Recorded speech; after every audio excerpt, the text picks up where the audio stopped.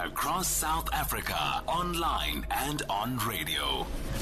SAFM, let's talk. Well, you heard earlier from the Deputy Chair of the ANC's International Relations Subcommittee, Obed Bapela, about the invitation issued to the Russian President Vladimir Putin to come here for the BRICS Head of State Summit in August.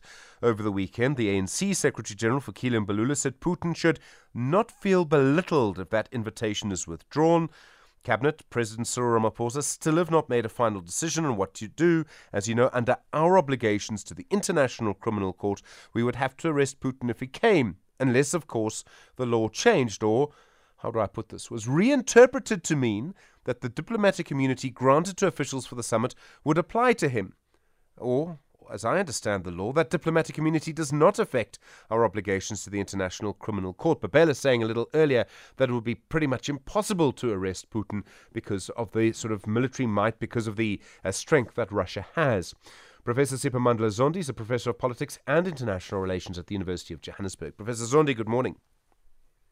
Good morning, Steve, and good morning to the listeners. It's quite a comment by Fikile Mbalula that Putin should not feel belittled if he's not invited or the invitation is withdrawn. What signal is he sending here? I think it signals the option of not giving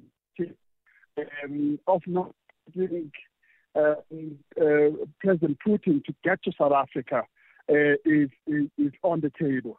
We know that the Deputy President is still working on this, is still discussing. He might have briefed them about many various options, but South Africa cannot avoid meeting its obligations under the Rome Statute to actually effect the arrest on behalf of the ICC. And so the best way to avoid that is either to move the summit to another country, and it's been muted. It could be China, it could be India, or to move it online like the other two summits that the BRICS has had, the virtual summit. So it could be a virtual summit. Then you avoid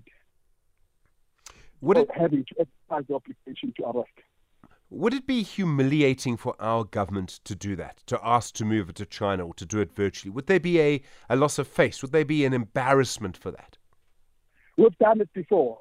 We've avoided Africa until that said to by asking him not to come and indicating that we're under obligations. Now that nothing is embarrassing about saying our laws would force us to do what we would not like to do, and to reinforce our future as a responsible global citizen that acts with great caution and great care, because arrest President Putin would have consequences for us for sure.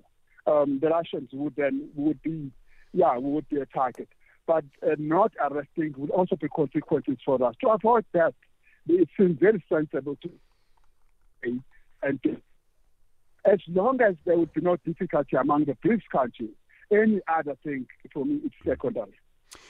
Is there a risk for our government if Putin comes? And you know our society, Professor Zondi, there will be a protest outside the venue, right?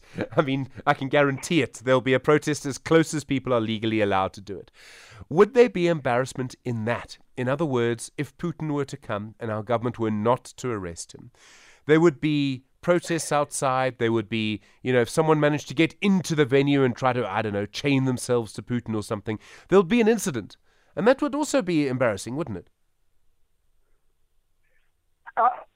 If they decided to do what was done under President Zuma, which was to just let al-Bashir come, it's only just a day, and just stay and go.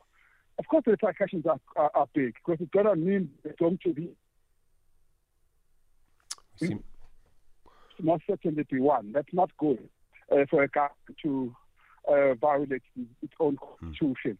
And secondly, there might be protests, but those can be managed because, like all these big summits, the government are able to cordon off a big area and make it a no-go area for that half day.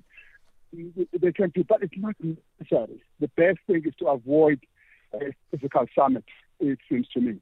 Or virtual or the summit to another country until we have resolved this issue.